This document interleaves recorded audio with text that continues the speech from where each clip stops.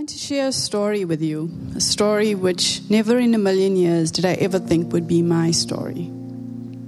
5 years ago, I was happily married to my teenage sweetheart for 16 years. We had a beautiful home, I had a flourishing marketing business, and even appeared on the cover of a magazine.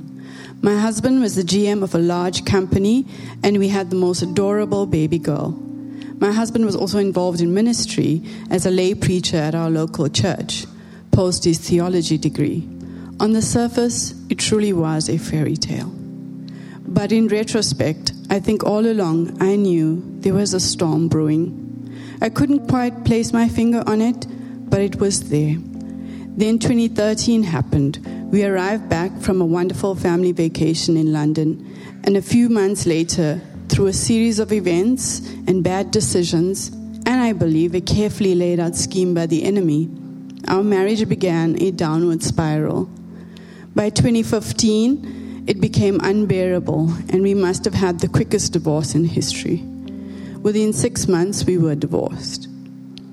It felt like I was having an out-of-body experience, and I was watching somebody else's life unfold before my eyes. Divorce has become such an easy option in our society. We are not big on fixing broken things anymore. We don't repair, we replace. Our quest for happiness is very important, and when anything threatens our happiness, we start looking for an out. Society tells us to get out, and there are times where that is good, but mostly getting out is just a quick fix. It sounded like anybody could do this, and I was fooled into believing that I was strong enough to handle what lay ahead. Little did I understand why God hates divorce. And over the next few years, He showed me exactly why. In the beginning, the grief was so deep and profound that I believed my soul would shatter from the pain. Every day seemed harder than the day before. And I was angry with myself, with church, and so enraged with my ex-husband. But I wasn't angry with God. I knew in my heart that He was not responsible for our bad decisions. When we choose to take control of our own lives, He allows us to. You know, it's this whole free will thing. I really wish we didn't have it sometimes. So clearly that wasn't working for me. I had known Jesus my entire life, up here in my head. I don't think I really knew Him in my heart. He was about to teach me grace, love, mercy, and long-suffering like never before. More importantly, He was going to teach me how to forgive when I really didn't want to. So not only was my heart broken by the man that I had loved for most of my life, he proceeded to move on with his life at lightning speed with a lady in our circle of friends. As the revelations of this relationship started to unfold, I experienced rage like I never have in my entire life. The betrayal seemed unbearable. Let's say that this skinny girl broke down electronic gates and almost smashed his car with a golf club. I felt so blindsided and stupid. The pure injustice surged through every vessel in my body and made me emotionally and physically ill. Over a short time, everything slipped away. I lost what felt like almost everything. My husband, my home, my child was now being shared. Even my business plummeted through issues of loyalty from clients that my ex-husband worked with. I lost friends that I stupidly believed would stand by me when I needed them the most. And these were actually church friends, by the way. Church friends can be very hard on you. I even lost family, some of my own, and my in-laws as well, that I'd loved for most of my life. You rarely divorce a person. You divorce an entire community. I was beginning to understand why divorce was never God's best for us and why He hates anything that hurts us. And in my case, this was divorce. I went from a 4-bedroom home with a swimming pool to a 2-bedroom flat for 3 years. And when the business nosedived, I even lost that with my office space, and I had to live out of a suitcase for 3 months at my sister's place. Was this really my life now? I was now broken-hearted and broke. After 20 years of hard work, I used up my savings and offshore accounts, and now there was nothing to show for it. But I knew God. I knew He loved me. But why was this happening, Lord? This was my ultimate Job moment. All seemed lost, but God. Just when I needed it, He sent me the most amazing people to stand by me in the midst of the devastation. I came back to Olive Tree Church during the divorce proceedings. My ex and I had come here before at one stage when my daughter was just a baby. I was received with such love, and God got me stuck in. I found compassionate counsel. I was nudged into a course to heal me and a serving team to connect me.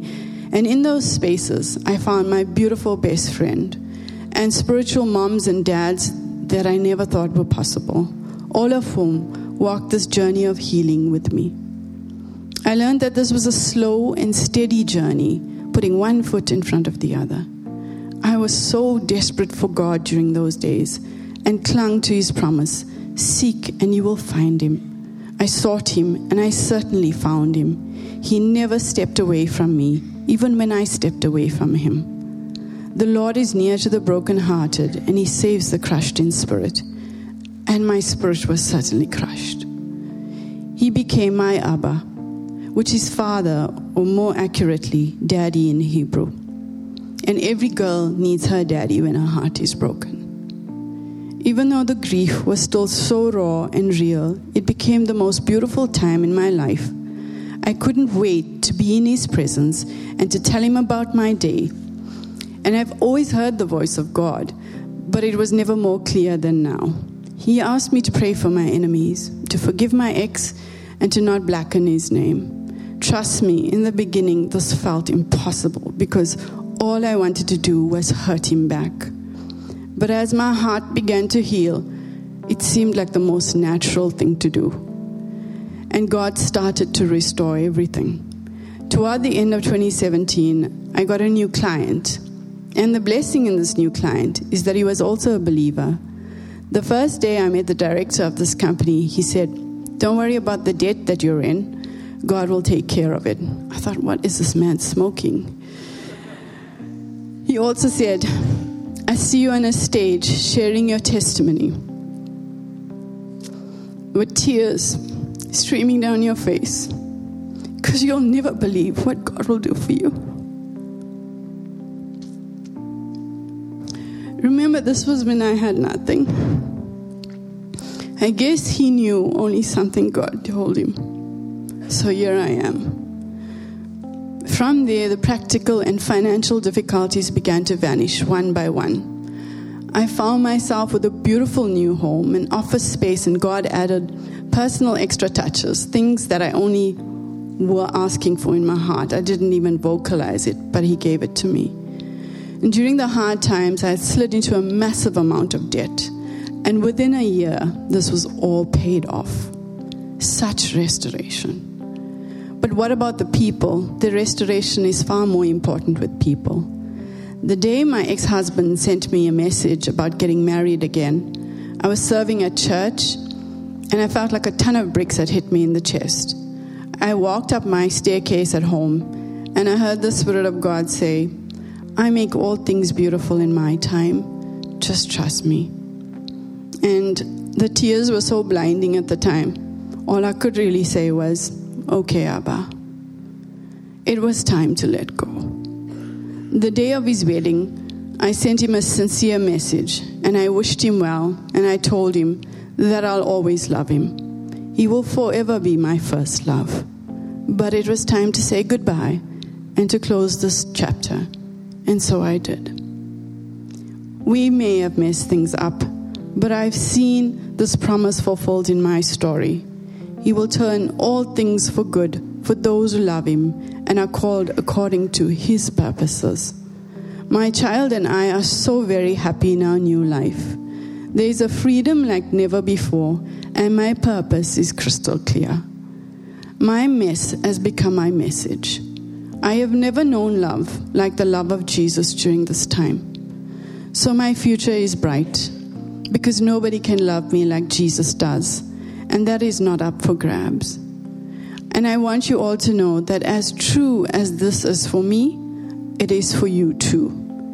No man, no person can validate you or love you the way Jesus can. And I am overwhelmed the longer I am aware how much he loves me.